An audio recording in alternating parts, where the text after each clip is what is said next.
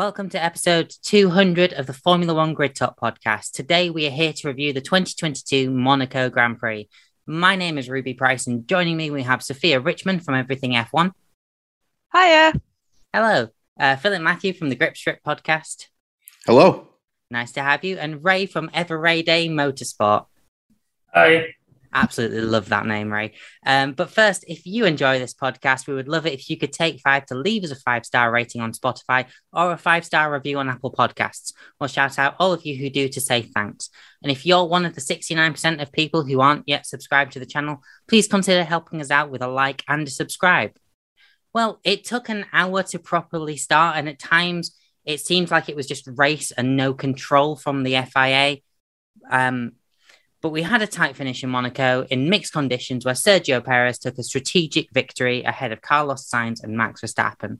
Before we look at the race itself, Sophia, we need to talk about the delays and the red flag procedure. You know, it started with a 10-minute delay that became a 15-minute delay before we had 2 laps behind the safety car and then a 40-minute red flag period where there was no running from anyone on track. Like, what went wrong at the start of the race? Should we have even had the delay at all? The amount of sheer confusion throughout the paddock and even within the race directors about what's going on. Even the commentaries were saying, let's bring Massey back for a little bit of experience, as questionable that is. It was just madness because, like, 1 minute you're seeing, oh, it's going to start soon, like they're getting ready and it's all going to go out, and then next minute delayed. And then the rain kept on coming back and forth, and then they were looking at the radar and viewing what's going over the mountains and what's going on the radar, and like it was just so much miscommunication on the whole track between even different teams. Like when we were like talking to Christian Horner, we were talking to others, with Ted mentioning a few times, everyone had a different set of information. And then some of the calls by the race directors, some of them shouldn't have happened. Some of them, like the red flag, should have come out way, like, so much earlier. Shouldn't even have had the interest to start with the tires. It should have gone immediately to wets if they were able to start at the beginning. Madness. And that's, again, like you said, that's not even before actually starting the race, which was mind-boggling. Like, oh, I literally cannot wait to get into this on this podcast for sure. Yeah, absolutely. And Phil, there was even more confusion from the fans when the 2-hour race clock, which is separate, we should add, to the, I think it's a 3-hour time window now, was ticking down when we didn't even have any cars on track. Like, do you know what was going on? And do you think even race control did? No, they had no bleeping clue. And it looked like they needed to be pumping gas somewhere or doing some other menial job instead of getting the millions of dollars that they make to run Formula One races. I mean, they're supposed to be very experienced in Le Mans, supposedly the one guy, and I don't know, the other dude that went and threw the inconvenient red flag last race or whatever. Like, I mean, I get that Michael Massey sucked at life, but, you know, it's like you're replacing him with 2 guys that can't even work at Subway. I mean, it's really not. This is the pinnacle of motorsports, they say, and this is the biggest stage for Formula One is Monaco. It's the start of a day that for Americans, and as I've done 2 episodes this past week about, there's 3 of the biggest races in the world all take place on the same day. Everybody is watching. I mean, the Indy people are obviously getting ready for their race, which is definitely their biggest race of the year and biggest race in the world, of greatest spectacle in racing, but I don't understand any of that. They could have started that race at 3 o'clock your time and 9 o'clock our time here in the East Coast, and they could have started the race. It would have been chaos, but the reality is then you put it on the teams. They're supposed to be the greatest teams. They have all this money, all these different contraptions and tools and all these weather maps and garbage. Make them make the call. If Alex Albon and Williams decides they somehow or another hit the right strat, they're out in front and he can literally park his car and win his first Grand Prix, or some other driver. But instead, they literally took it out of the hands of the teams, back and forth. I mean, even Bernd Maylander looked, he looked very unhappy. I mean, at least get him a sandwich, get him something to eat. Something like, he didn't look very happy about the whole process. And you're sitting there, Eric Boulier. I tweeted that out when Pinks went and spoke to Eric Boulier. Yeah, and it's his birthday too. Exactly. Get him a piece of cake. I mean, have one of those fancy. It's a very, I know, I'm pretty sure he's married, he's got kids and all that, but go and have his kids out there, let them hang out, something. Instead you make them sit in the car all day because they don't know what they're doing. I don't know. I mean, Boulier said they should be running right now. You're waiting on a cloud that isn't going to come yet. If it's going to rain, it's going to rain. Formula One used to race in the rain until, I don't know, a couple of years ago. It would be pretty bad. I'm not saying that it would have been the safest race, or that it wouldn't have went under a yellow full safety car or something like that. Yeah, absolutely. I'm pretty sure it went under a full safety car because you saw what happened to Mick. Unfortunately, again, which is something we'll talk later, but I'm just glad he's okay. But let the race happen. That's basically what it is. And it didn't happen for an hour and 9 minutes. And in the end, it came back down to nonsensical time limits and this and that and red flags anyway. So it's like, whatever. Yeah, it did hit a point, where the TV director decided, oh, we don't need to know what lap it is. Let's just have the time that's running down. But a very scathing review from Philip there about the FIA. Ray, Phil kind of touched on this a little bit. We've got, I want to say 20 of the best drivers in the world, but we've got 18 and Latifi and Stroll of the best motorsport drivers in the world. And they know how to drive in wet conditions. Obviously, we've got new cars. They haven't. The reason why they decided to delay it was because we hadn't had any wet running at all this weekend.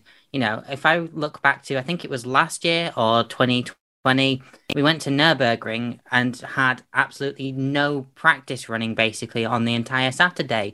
And then we had one of the most amazing races of the entire season.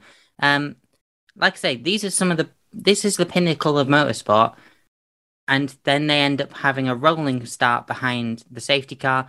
Do you think that was the right decision? Should they have just gone for a standing start, especially with this latter restart that we got as well? Well, Ruby, personally, I think, yes, they should have definitely gone for the standing start. I mean, standing starts, it's more exciting compared to a rolling start. You have people, if you mess up the start, you're paying for it. There's a penalty. You're going to lose positions. And, those teams that are lower down the field, they have the opportunity to make some opportunistic moves at the start line. And, since this is Monaco, that is most likely, the most amount of overtaking you're going to get, realistically speaking, because of how narrow and how tight the track is. And yeah, personally, I'm not too happy with how race control handled all these things because, like you said, 18 of the world's best drivers, and I think they have the judgment. They know when should I be putting on what kind of tires, and I think the FIA's thoughts of let's just delay the start because we've not had any kind of wet weather running throughout the weekend. I don't think it's really a valid reason because I think if you look a few years back, I think in Singapore 2017, I think, if I'm not wrong, and I remember correctly, the whole weekend was dry all the way until the race. And look at how well that race was. I mean, I remember how I was trying to study for my exams and watch the race at the same time. But it ended up being such a good race. I just abandoned the studying and just watched the race all the way. And as a Ferrari fan, of course, it's a race I don't want to remember, but it's just so memorable because it's that good of a race. So I don't think FIA had any kind of valid reasons to delay the start. And these, like you said, these are 18 of the best drivers and 10 of the best teams in the world, supposedly. Why can't we just let them make the choices? And if you make a wrong choice, they pay for it. Because I think even if you tell me because it's Monaco, we had so many races across the years where they're wet races and they were epics. Just think about 1996. Or even earlier, there were many other races, so I don't see any kind of reason to delay it. Yeah, absolutely. I think what we're all kind of agreeing here is it should have come down to, have a normal start.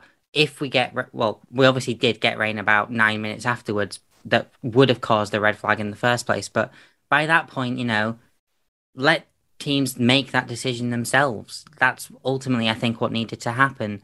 And I'm sure we can talk about this a lot more after the show. So if you're watching this on YouTube live, leave us some comments in the live chat. We'll answer any questions that you've got after the show.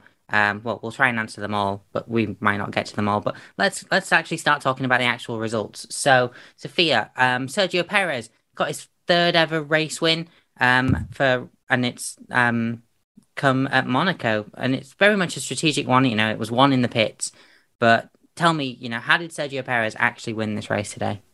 I mean, he is known for his tire management, and that's exactly how it was. Obviously, towards the last couple of laps, or the last couple of minutes, I should say, it was very bunching up to a four-way car battle, but he was able to defend so well. And again, on the mediums, originally Christian Horner was very unsure on if they were going to be able to last towards the end. But again, like, his tire management is the best in the entire grid.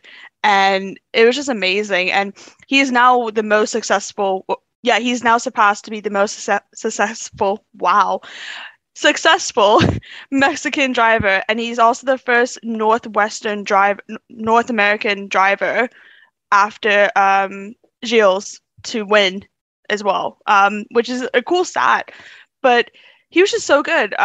Again, pit strategy kind of came into play again, but that's always the case in Monaco, so I'm not really expecting any kind of surprises in that kind of sense. But yeah, the tire management, especially coming back from a poor qualifying, spinning out towards his fast lap at the last minute. Good race. I mean, there's so much that's happened in this race for all the drivers. Like, you could talk about them for like good 20-30 minutes each driver and even still not scratch the surface. It was just an absolutely amazing race. So trying to remember every little detail is going to be definitely a challenge for this podcast. Yeah, absolutely. Philip, let's look at Carlos Sainz. He started P2, he's finished P2. It's his second P2 in Monaco in a row. But, he didn't really... It was his race to lose when Charles Leclerc ended up behind him. And, it was Carlos that came on the radio saying, no, we're going straight from extreme wets to slicks. But do you think it was that decision that cost him a race win today? Or do you think ultimately, the strategy just came down to Red Bull being the better team today? I think, Ruby, it was Red Bull did the better job across the board because Ferrari had the advantage initially. They were pulling away. Leclerc had a couple seconds on Sainz, and there was points where I was thinking that they were going to use team orders again on Sergio Perez, and because the gap was kind of getting close, within that 1 second, of course, DRS wasn't activated, but, within that 1 second, and, Max will probably go and squawk about it. So I'm like, okay, that might happen, but then Red Bull played it right. And they did what they had to do. Unfortunately for Carlos Sainz, I think probably may have been a couple laps. He had to stay out as long as he could to maximize going on a slick tire. But the amount of laps and I guess the clear track that both Sergio Perez and Max Verstappen had made the difference, because that's where they were able to overtake and get those spots, which is where they ended up finishing. It's unfortunate for Carlos Sainz. I think we're going to talk about the person who's probably even more unfortunate than that. But for Carlos Sainz, it's been a rough go here recently. So to get a second place finish at Monaco again is a positive in regards to them and the constructors battle.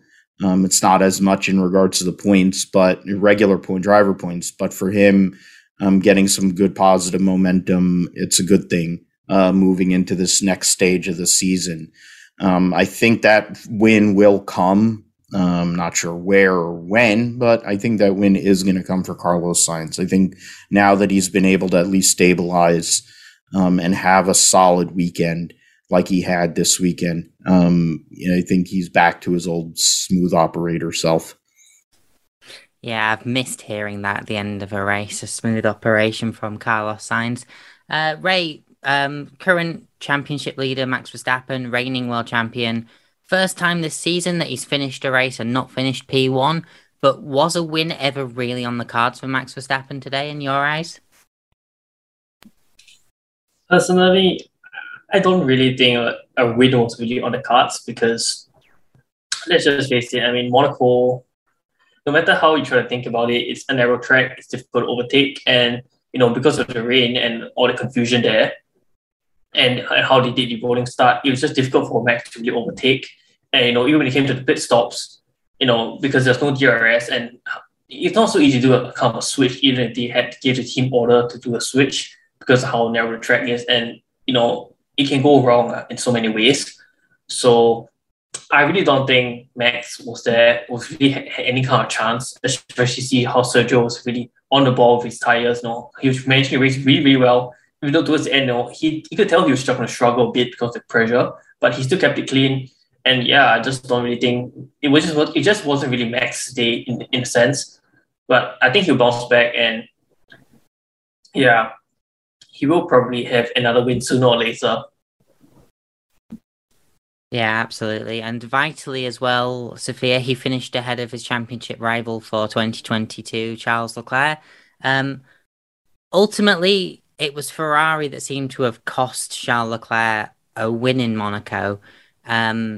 What did it come down to? At least he's finally finished a race in Monaco, but ultimately, what was it that it was the strategy today, wasn't it, that stopped him? Yeah, I mean, the curse is finally broken. I think it's now kind of moved on to Liam Lawson in F2 now. If anybody didn't watch that, should watch it.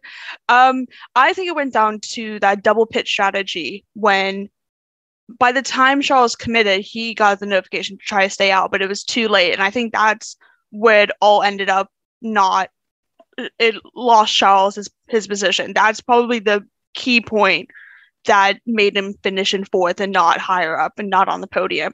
That one call. And I think it was just miscommunication. I think everyone was just so scrambling because no one was making sense of everything. Like, you had different things coming out so many different times. You had yellow flags that turned green within a minute. Like, it was so much confusion. And I think engineers and strategists were trying to figure out like what's the best call. And at that time, the double pit did work. We saw that with Red Bull. They did the same thing similar afterwards.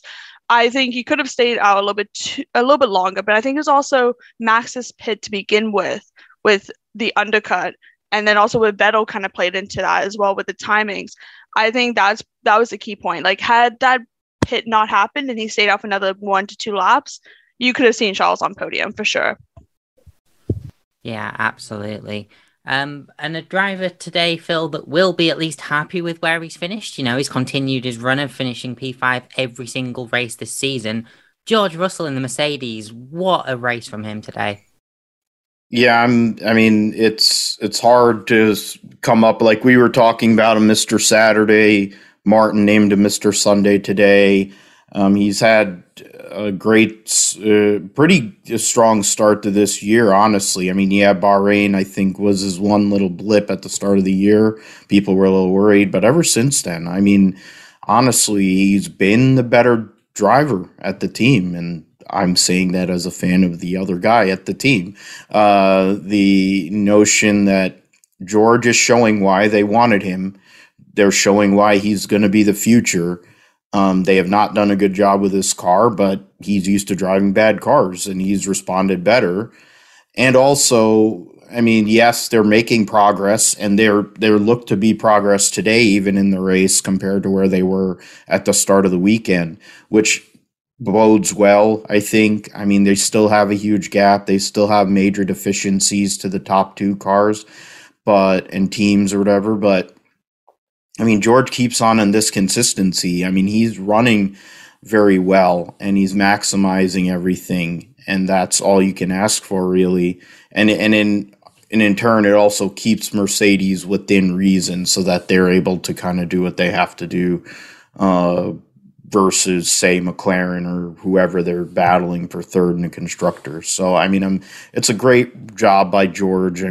One of these days I'll give him a good car to work with, and then it'll be kind of like what the Bahrain 2 when he did what he did in that race. And I think it'll be more like that. And those days are coming for him here probably later in the season. Yeah, I've got a lot staked on a Mercedes win this season, which, will impact the way that I am presenting on a episode of Grid Talk, should it happen or not. But it will be nice to see Mercedes return to the top no matter what happens. But Ray, let's look at Lando and Norris. So close at the end to P5, but ultimately just a couple of tenths off George Russell at the end after making that late stop for some fresh tyres, and was absolutely flying, with one more lap, as hard as it is to overtake at Monaco. You definitely wouldn't put it past Lando having a chance past George Russell for P5 at the end, would you? No, I think, definitely, if it wasn't Monaco, I think we have Lando passing George there. I think, since we're talking about Lando, I think, we should look at how he's developed as a driver. I think he's really learned a lot, adapted a lot since the last season, over his whole time in Formula One. He's actually been learning a lot, growing with the team. And I think like this season, we've seen a much more mature, a much better Lando. He isn't as impulsive as he used to be when he first started out. And, I think definitely he would have made up the time to George. But yeah, I think we have to look at the car performance of the cars at some point or so, because McLaren, we know that McLaren and Mercedes don't exactly have the best kind of car here. So we have to, it's not really a question of, with the driver, because I think both George and Lando are actually pretty close in terms of their ability at this point. It's more about the teams and the car, because I think both teams have, didn't exactly do a really great job with this year's cars. Mercedes had the problem with the aero balance at pointing, and McLaren I'm not really sure what happened there, but yeah, I think it's definitely a possible thing, just that, the car is the issue for both drivers here. Yeah, absolutely. Lando Norris did end up with the extra point for fastest lap, which, I'm sure when you're not exactly in the championship race, is just a nice bonus, really. But a driver who was definitely not really gunning for fastest lap for the majority of the second half of the restart, Fernando Alonso, just his entire post red flag strategy was keep Lewis behind. And, he did successfully do that. And then, he just gave us a little burst of speed with about 5 minutes to go. But started P7, finished P7. What do you make of Fernando Alonso's race today? Literally a defense minister. Like, the train that he had for most of the cars was absolutely amazing. And like you would hear like the comms and like all the drivers getting really annoyed at Fernando because he's going super slow. At one point he was like 45 seconds out of like fast lap, but he was going so slow. And Hamilton was just not having it. He was getting so mad, so pissed off. He was just like, I want to overpass. Had it been for another track, it would have been easily done. But because it was Monaco with the tight roads, not many opportunities to overtake, it was perfect. Like the amount of memes I saw throughout the race of seeing Fernando's face on a train was absolutely hilarious. And like, I think Crofty said FAQ, Fernando Alonso Q. Like, it was so good. And then he was even pushing for fastest lap a few times, like towards the end, like the last couple minutes. And I think the icing of the cake, if he was to get the fastest lap over Lando Norris, that would have been amazing. He was my driver of the day, hands down. His able to defend and even tire management again. He's another person that's really good with tire management. His strategy was so much better compared to Ocon's. And I think that goes down also to his age, skill, his time in F1, the knowledge of this track as well, because obviously he's raced here more than Ocon and everything as well. But it was just a good race for him. Again, started P7, finished P7, can't fault it, kept his head down, did the right strategies, did the right calls, and helped as well with the teams as well with some of the bunching up the pack.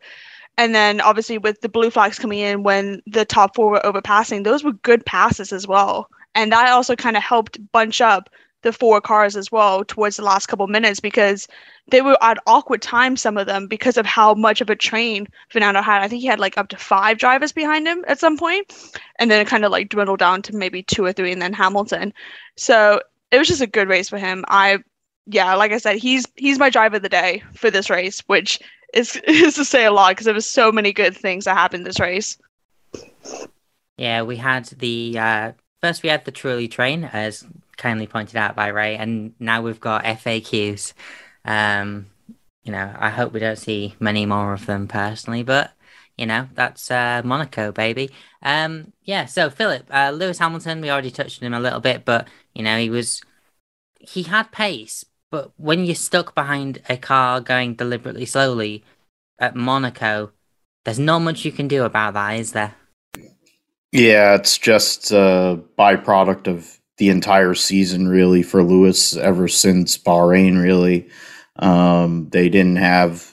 He had pace. I mean, he had the same kind of pace as George did, but he couldn't go anywhere. And then once El Plan ended, and he woke up from whatever slumber he was in, he goes and drives away by 3 seconds, and Lewis is out in his own racing of like whoever, Bottas, Vettel, and Ocon, of course, who ends up, the irony and all that is Alonso does all that garbage and in the end screws his teammate out of points, which is great. I mean, he did try to pass Ocon, and Ocon did turn down on him. I mean, he was already halfway, at least had the front wheels there. So the notion that he couldn't see that is I mean, it is Ocon, so it makes sense. But, the holding up was going to happen. It is. And these cars are wider, longer than they've ever been, heavier than they've ever been. I mean, it's asking a lot to go and overtake at a lot of places, but especially at Monaco. So unfortunate, but I think his weekend, of course, was compromised yesterday in qualifying.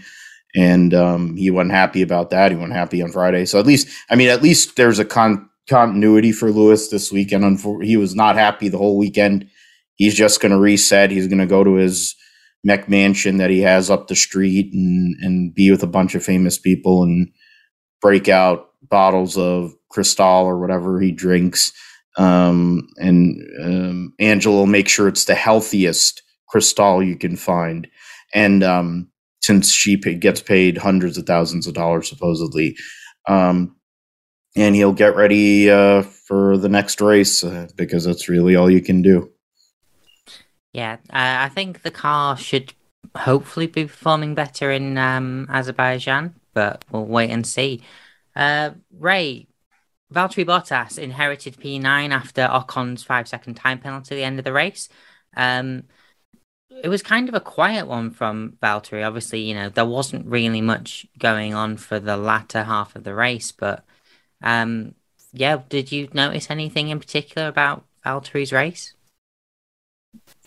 I think what I would just say here is, smooth operator. There's so many things, it could just go wrong here, but it's just Monaco. You could just mess up anytime, but I think Valtteri just drove his race, drove a calm one, clean one, and I think he just did a solid job. And then I think he's actually the right guy that Alfa Romeo hired, because I think we saw his performances early in the season. Those were really good. He just showed a driver, who last year many thought, is it over him? Because we said last year it wasn't a great season for Bottas by any metric. We saw what happened in his wet weather struggles. We all remember Imola, and then there's also Monaco last year where he had our world's longest pit stop. Yeah, it was, and the Bottas we're seeing this year is an entirely new driver, and I think I'm happy for him, and I'm also happy for Alfa Romeo because the team finally has a driver that can build themselves around long term. Ever since they had Kimi Räikkönen, but Kimi was already at the end of his career. We had Antonio Giovinazzi, but let's just face it, Giovinazzi just wasn't performing as he should be. And of course, they had Leclerc, who was great with the team for that 1 year, but sadly, he just wasn't able to stay with them because of just how good he was. So I think both team and driver, I think they have a great relationship moving forward. And I think, this team and this combination is going to want to watch in the future, because I think, Alfa Romeo now have some actual ambitions, beyond just staying at the end of the grid. And I think it's going to be interesting to see how they can progress across the season and definitely into next year. Yeah, absolutely. Valtteri Bottas is very much coming back into his own now that he's, leading Alfa Romeo and putting in the performances and getting some decent results. Would you have thought that Alfa Romeo would have, finished in the points based on last year's car? No, absolutely not. But a car as well that you wouldn't have really expected to be seeing in the points that much based on the performances at the start of this season, Sophia. Sebastian Vettel ended up inheriting P10 thanks to Ocon. That'll be a nice thing for him. Yeah, definitely. I mean, his streak is kind of changed a bit. So every race that he's finished in since 2008, he's always finished in top five. It's now going to change to in the points as of today, and that was by a close call by with Ocon getting the 5 second time penalty for the incident with Hamilton. But I mean, he kind of kept his head down, like wasn't shown much about the race. His teammate, however, that's another different story. He was all over the place, as we saw. But it was just a clean race for him, and that's exactly what Aston Martin need. Obviously, with the controversy of the Red Bull and everything that happened in Barcelona, and now coming into it here, obviously Barcelona wasn't their best race as well, so that kind of they needed a good enough race for at least one of the drivers. Obviously, they would like both, but we all know it's Stroll. If he can get past P15, that's a win in Aston Martin's mind, I think. Controversy, I know. Come at me. I don't really care. But with Vettel again, and that also goes back as well with his experience. He's been on the wets in Monaco as well compared to some of the other drivers. Some of these drivers have never been in an F1 car in Monaco, let alone ridden on the wets in Monaco as well. And especially with the new regs, wider, longer cars. I think, again, like Alonso, it's his experience, skills, and knowledge of the track that helped him. Again, he got into the points by technicality, by the 5 second penalty from Ocon, but he still produced a good race. He had barely any mishaps. I don't think he ever got close to a wall in any of the turns and corners and such. It was just a good, clean race for him. Yeah, and that's exactly what Aston Martin will be wanting from, the four-time world champion. Phil, Pierre Gasly, P11 in the AlphaTauri. Obviously not Pierre's greatest weekend ever. He was, outperformed by his teammate in qualifying, but certainly not in the race. So just a bit of a quiet one for Pierre today. Yeah, Ruby, his weekend was compromised worse than anybody's, I think, yesterday due to the red flags and whatever AlphaTauri's logic and that we talk about red flags that didn't have to happen. They called a red flag in Q1 for Yuki Tsunoda to crash and brought the car back in rolling. No need to, that would have gotten Gasly in, whatever. I think Gasly had a good lap. Forget who else was affected in the end because of that. But, Gasly had top 5 pace through every practice, and he looked pretty pacey once he was able to switch his tire strategy. And I think it was it's lost points. You just gave away points there by AlphaTauri. By just swapping those guys around. Yuki would have done what he did today, more than likely anyway, and you would have gotten points out of Gasly and likely could have even finished in that battle with George Russell and Lando Norris.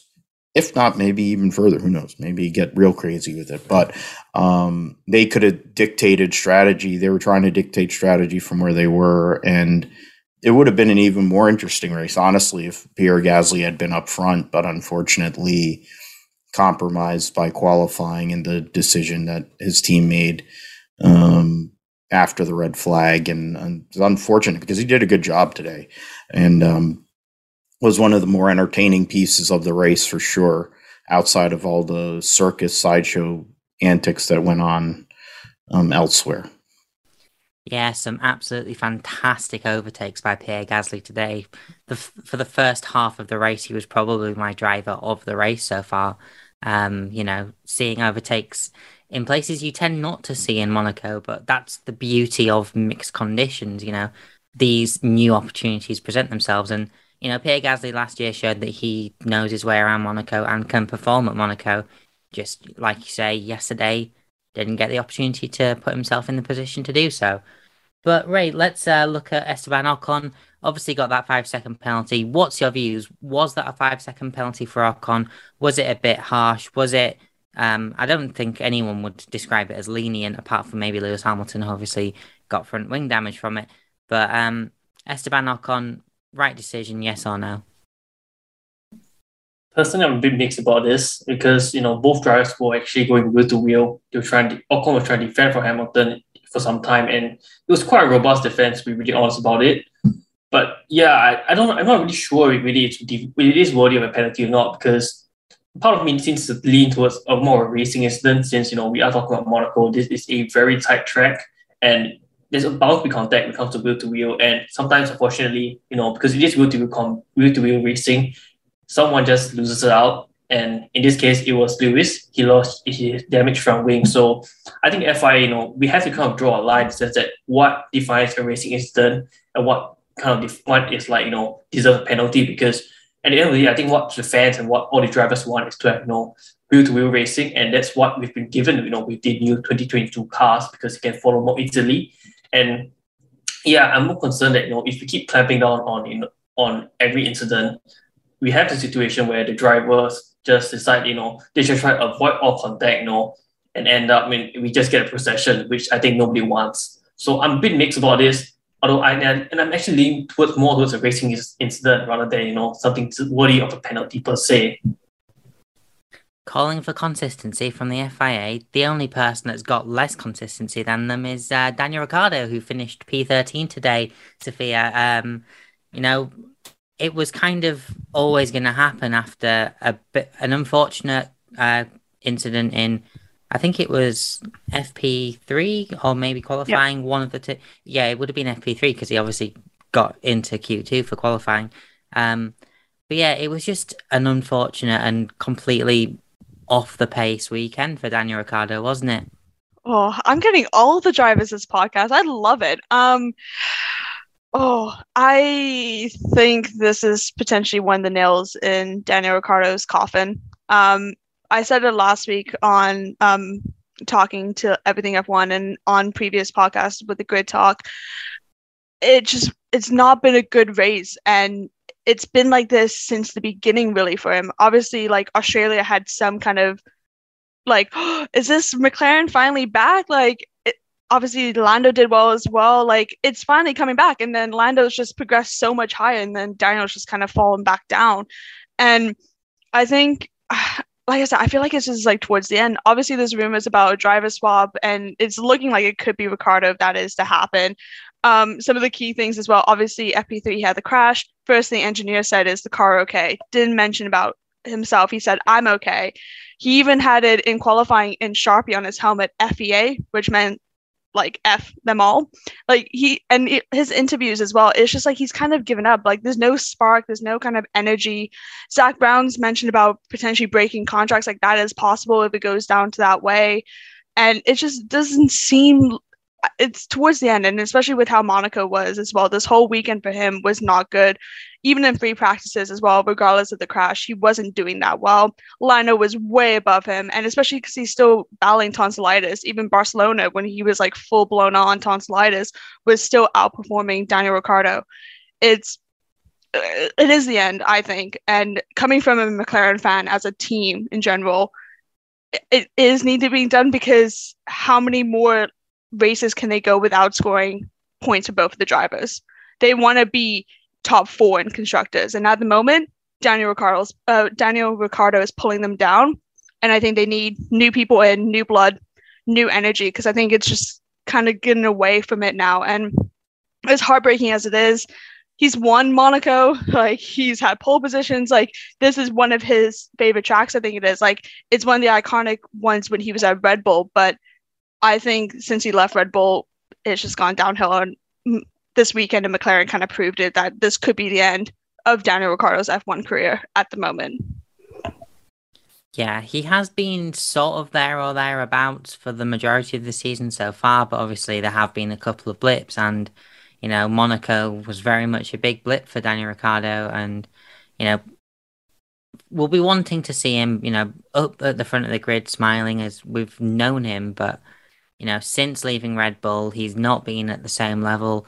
Since leaving Renault, he's certainly not been at the same level, despite the win in Monza last season, which ultimately did come down to what happened which did come down to ultimately what happened in front of him. But yeah, a driver as well who's not really performing. Well, he's kind of performing where we expect him to, Phil. It's Lance Stroll, P14 today.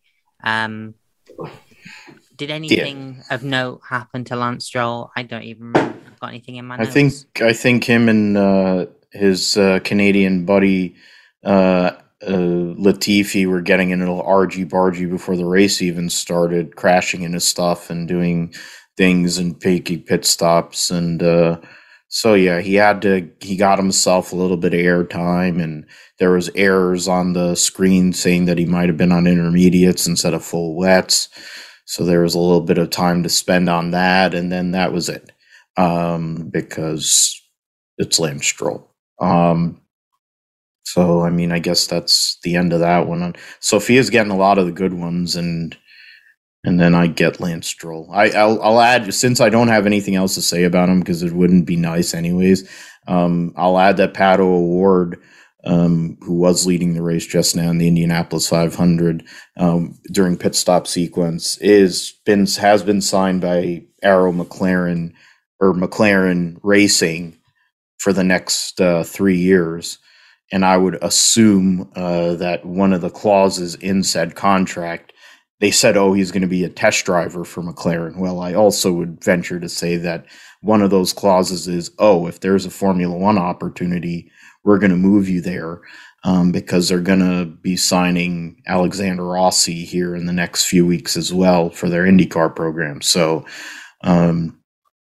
in an expanded IndyCar program. So I would assume that they're trying to hedge on the possibility of Pato O'Ward possibly getting that call up. So we will see. It's unfortunate. And Daniel Ricciardo, though, has probably got plenty of options here in the United States if it goes bad, which it is. So we'll see with that.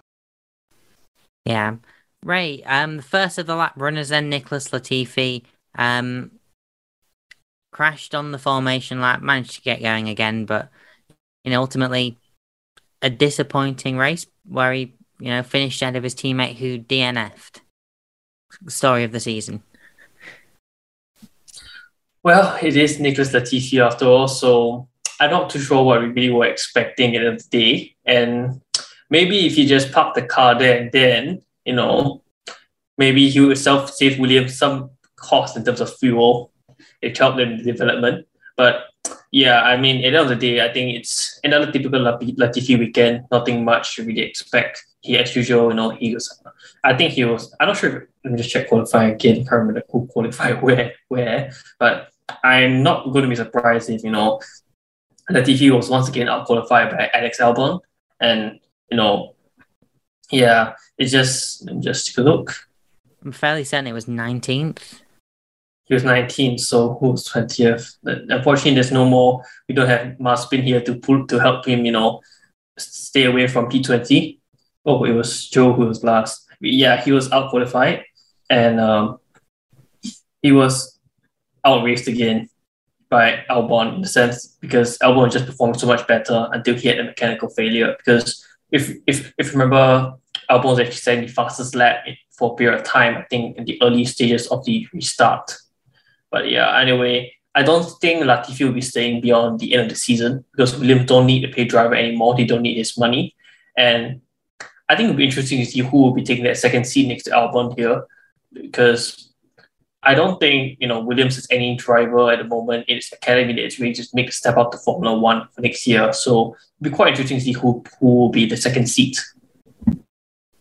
Yeah, I would wager that Williams might want to try and get in someone with a bit more experience, just the same way Alfa Romeo brought in Valtteri Bottas and it shot them up the grid. Bring someone in, from one of the higher up teams and hopefully get someone with that kind of experience as well. Sophia, we saw a fabulous save from Zhou Guanyu when he was trying to overtake Nicholas Latifi. But ultimately, he started last. He's finished second last of the runners, ahead of Yuki Tsunoda, who, almost kept it on the track for a lap or two. Was there anything else from Zhou Guanyu apart from the save that actually took your notice? That save, that was just like, because Perez as well had a save. I think it was Perez or Sainz. One of them had a save as well, very similar to that. And coming from a rookie as well, again, never raced on an F1, in an F1 car on Monaco, in a new regulations, in a new car on a wet, like he's proven himself as well. There was a lot of controversy when he was coming in about obviously he paid for a seat. That was a given, kind of pushed out Antonio Giovinazzi, but like he's proven himself compared to other paid driver spots and rookie driver spots as well. He's consistently has been doing quite well. He's had a rough couple 3 races, like 2 DNFs due to engine faults in Barcelona and Miami, and now this as well. It's still good, like, but that save I think was probably the highlight of the race for him. I mean, he jokes like that he needed new suits after that because how did he not go into the wall? That was kind of holding your breath. Like, obviously I didn't see it on Sky Sports. It was kind of a replay clip of that at the time, but watching it back, that's something that you would see like the most experienced drivers. That move that he did saved the car as well, especially with the cost cap coming into play as well. They need to save every money that they can to probably look for upgrades and try to get Guan Yu Zhou to be a lot higher up to Bottas, because it's been a few times that he's been kind of close to Bottas and then he's had faults not through his own that makes him drop down. But he's doing quite well for a new rookie driver into F1 with the new regs and everything, because everyone's still trying to figure out the new regs as well. So doing quite well. But yeah, that save, 10 out of 10. Yeah, absolutely. And it was Carlos Sainz that pulled off the other fabulous save in the race. But yeah, you've got to give it to Zhou. He gave it a go to try and get past Latifi, and it was one of those do or die moments, and ultimately managed to save it. So yeah, Phil, on to another Yuki Tsunoda. The amount of times he went off at Sainte Devote, you'd think that was where he thought the racing line was. Well, I mean, he crashed in qualifying. They threw a red flag, as we mentioned earlier, and it screwed his teammate over. And then today wasn't much better for him. They ended up pitting him, and I guess they thought that he could do something on soft tires, and he didn't, and he finished plumb last. At that point, you probably should just call him in and park the car. He didn't have a great day today. There's been moments here this year for Yuki where he's shown progression, but then it comes right back to earth. And that inconsistency is something that, I mean, when it comes to Red Bull and their driver development program, we need another episode just to talk about how they deal with their drivers. But in Yuki's case, he should be glad there really isn't anybody theoretically ready in the next level, because of the connection with Honda as well, because it's not really that great. You think about what Sophia was talking about with Zhou. Yes, financials notwithstanding, he is actually not doing all that bad. He is ahead. Mick Schumacher hasn't scored a point yet in his career. You have Latifi, who hasn't scored a point this year, and he's been in Formula One for 3 or 4 years. And Alexander Albon has scored points in that car. So at the end of the day, it's like you need that consistency. It was a horrible weekend for AlphaTauri. Absolutely screwed it from the jump on Saturday. They just absolutely messed things up. That one decision they made is literally drove their whole entire weekend into the ground, because Gasly was looking at a top 5 finish today, possibly top 6 top 6 certainty, maybe. Definitely would have been ahead of Fernando Alonso's Renault Clio and Lewis's broken down Mercedes. Yeah, absolutely. Right. There was not much really to say about Alex Albon other than, he was absolutely flying at one point in the earlier stages of the race, retired with mechanical issues. Where would you have seen Alex finishing, if he hadn't retired? If Alex didn't retire, honestly, I wouldn't have seen him. I wouldn't think he had gone up more higher than maybe 1 or 2 positions realistically. I can't remember where he was when he retired because let's just say Race Direction today was, in the terms of the camera work, it was not good at all.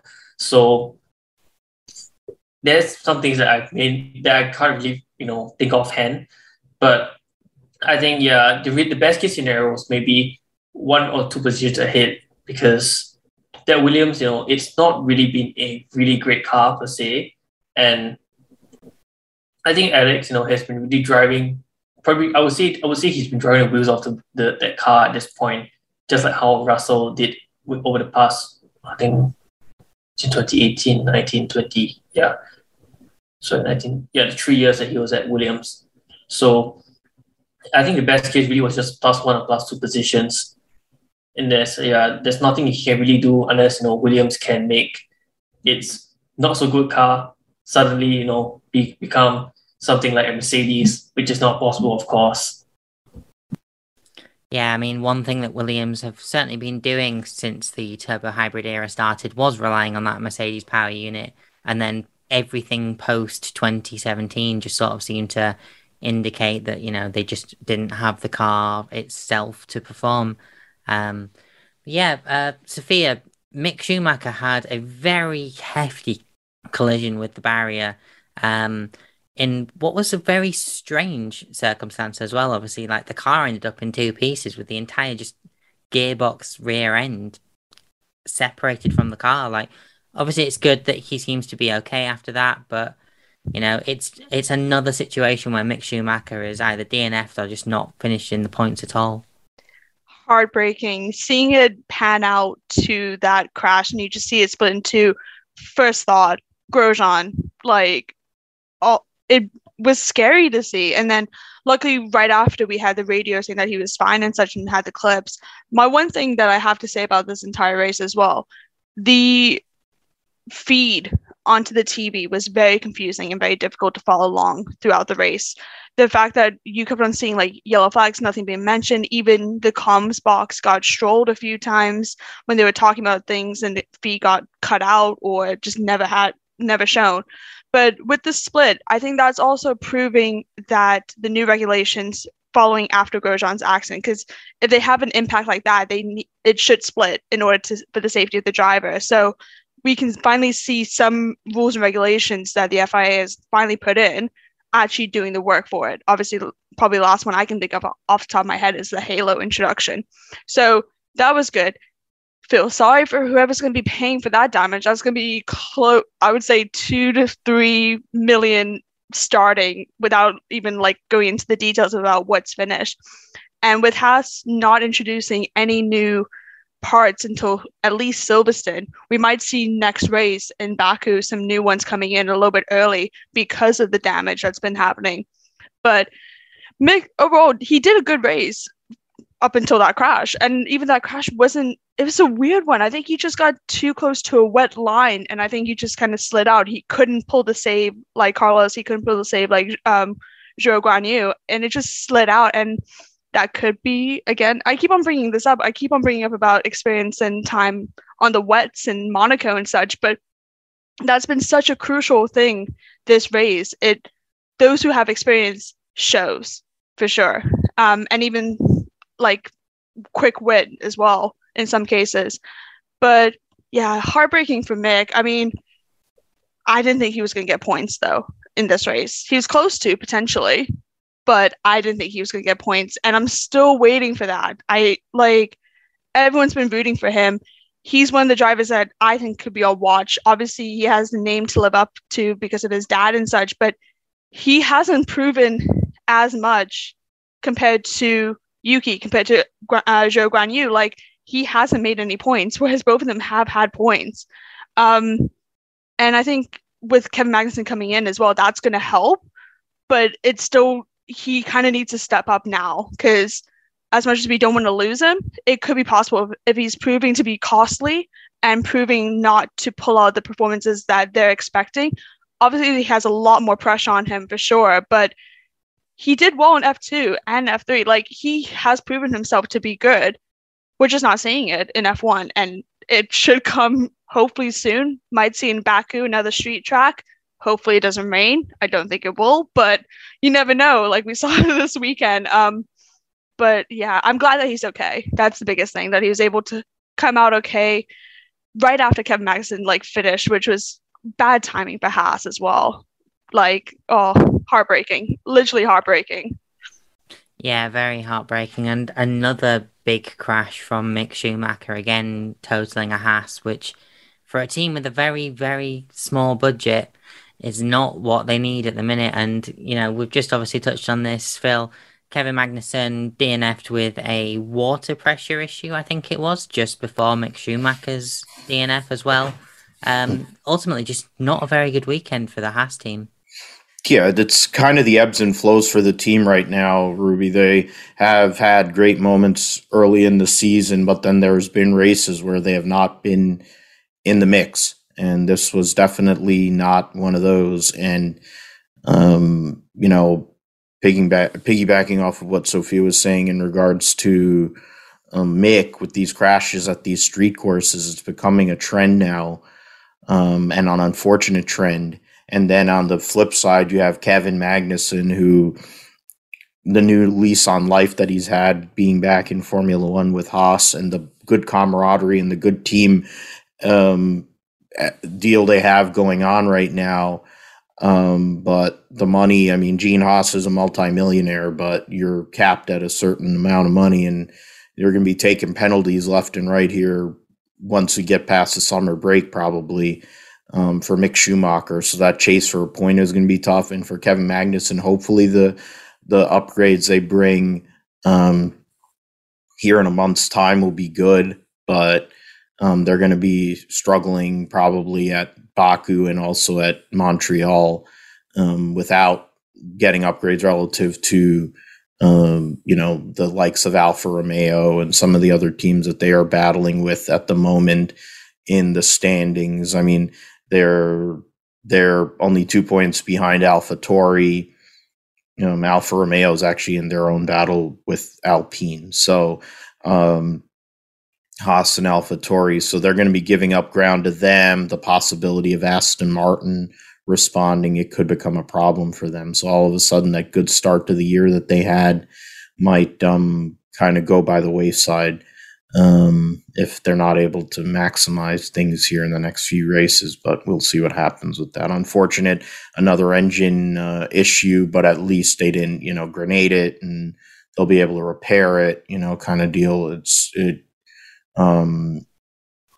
So at least they won't be in a position where it could be a bigger problem there. And it could be worse. There could be a Russian driving for that team and also owning it, So we're glad about that for 2022's Haas, as unfortunate it is for Ukraine. So let's start actually looking at our stars of the race. We've already had one very much mentioned from Sophia, but Ray, your driver of the day, please.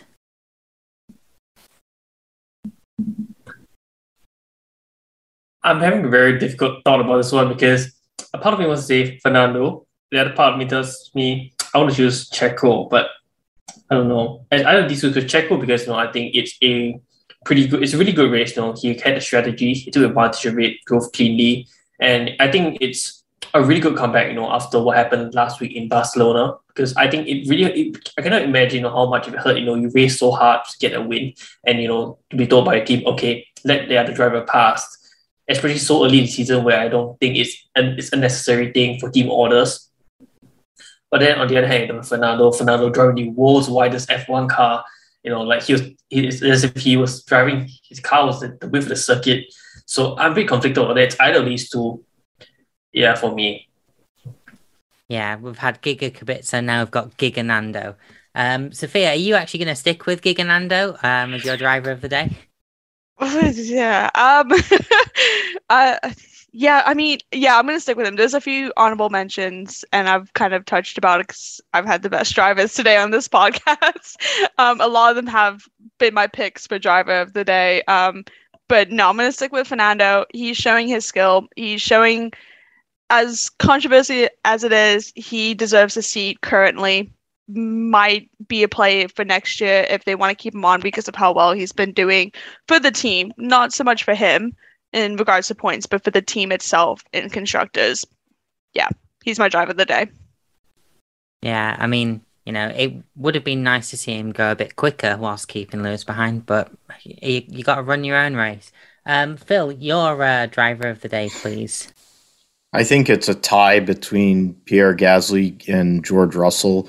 Pierre Gasly because he actually provided entertainment today, because his team did such a terrible job yesterday. And then George Russell, even though we didn't get to see him maximizing a top 5 finish and continuing the streak to start this season, being able to give a little bit positive momentum for Mercedes as they move to these next 2 races here, which hopefully might bring more upgrades and more opportunities for them. But I kind of think it's a tie there.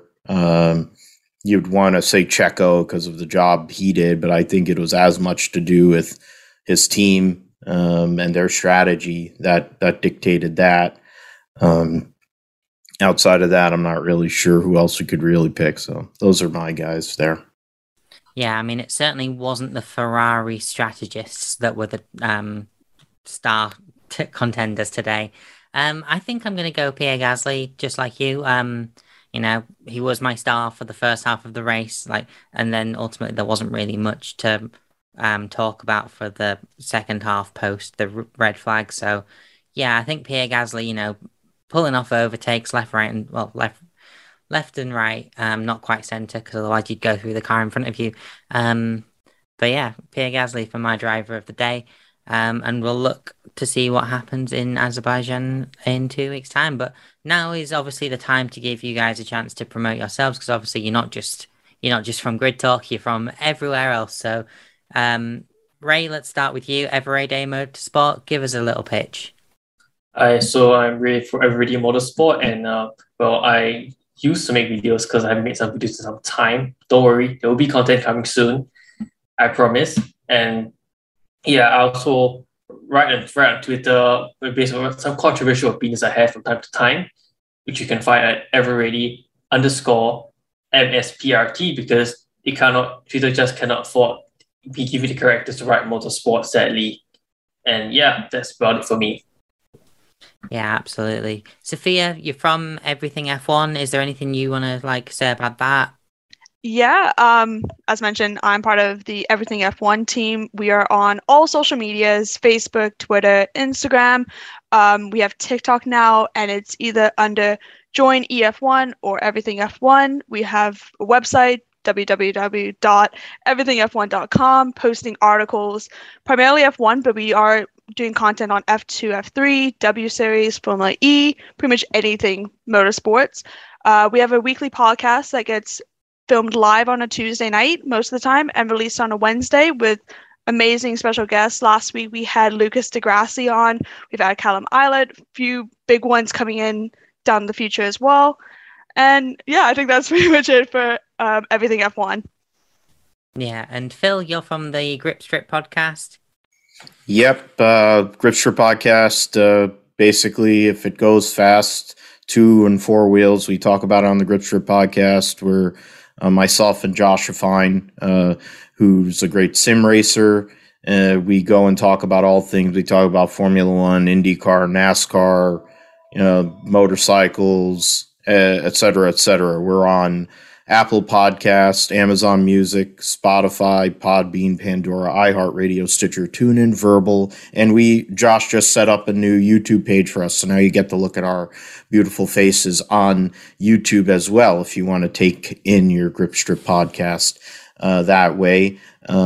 We had some special guests on this past weekend, or this past week, NASCAR related and also IndyCar related, so if you want to go and take in some information and some good information and tidbits, you have it from those guys as well. So thanks as always to the crew here, and thanks Ruby for doing such a great job. Hosting this show is so stressful. You've done it so many times. I don't know how you pull it off, and you do it with such grace. I've done it twice and it hasn't been anywhere near as good. So I appreciate you and the great job that you do too. And great to meet you both, Sophia and Ray. Oh, thanks, Phil. I always want to see more of your beautiful face as well. But yeah, if people want to find me anywhere, I also do a music podcast, Fresh from the Scene, at FFTSCENE on the socials. And it's also available on all of the usual podcast platforms, which I will be listing at the end of the show anyway. My most recent episode featuring the lead vocalist of pop punk post-hardcore band Trash Boat. Very fun. It's out there now. Go and listen to it. And if you want to follow me on the socials, it's at Rubez, Ruubez, or maybe a 001 depending on the platform, because someone beat me to it. The you'd think you'd be safe with a username like that, but anyway. Grid Talk is available on YouTube, where most podcasts are recorded live, as well as Amazon Fire, Spotify, Google Podcasts, Apple Music, Verbal, Omni Studio, and Pocket Casts. Just search Formula One Grid Talk for our back catalogue of shows with previews and reactions to qualifying and race results. Please consider supporting the channel on Patreon so we can get mics, lights, and better recording equipment. You can get your hands on some official Grid Talk merchandise on f1chronicle.com/store. Also, make sure you subscribe so you're the first to know when each new weekly episode is released. If you're watching the YouTube show live, stick around because we'll be answering some more questions that you've got and maybe talking about some other things that didn't quite get a mention during the show. But for now, we'll be back soon with plenty more F1 content, including the Azerbaijan Grand Preview next weekend. But for now, thank you very much for listening and goodbye.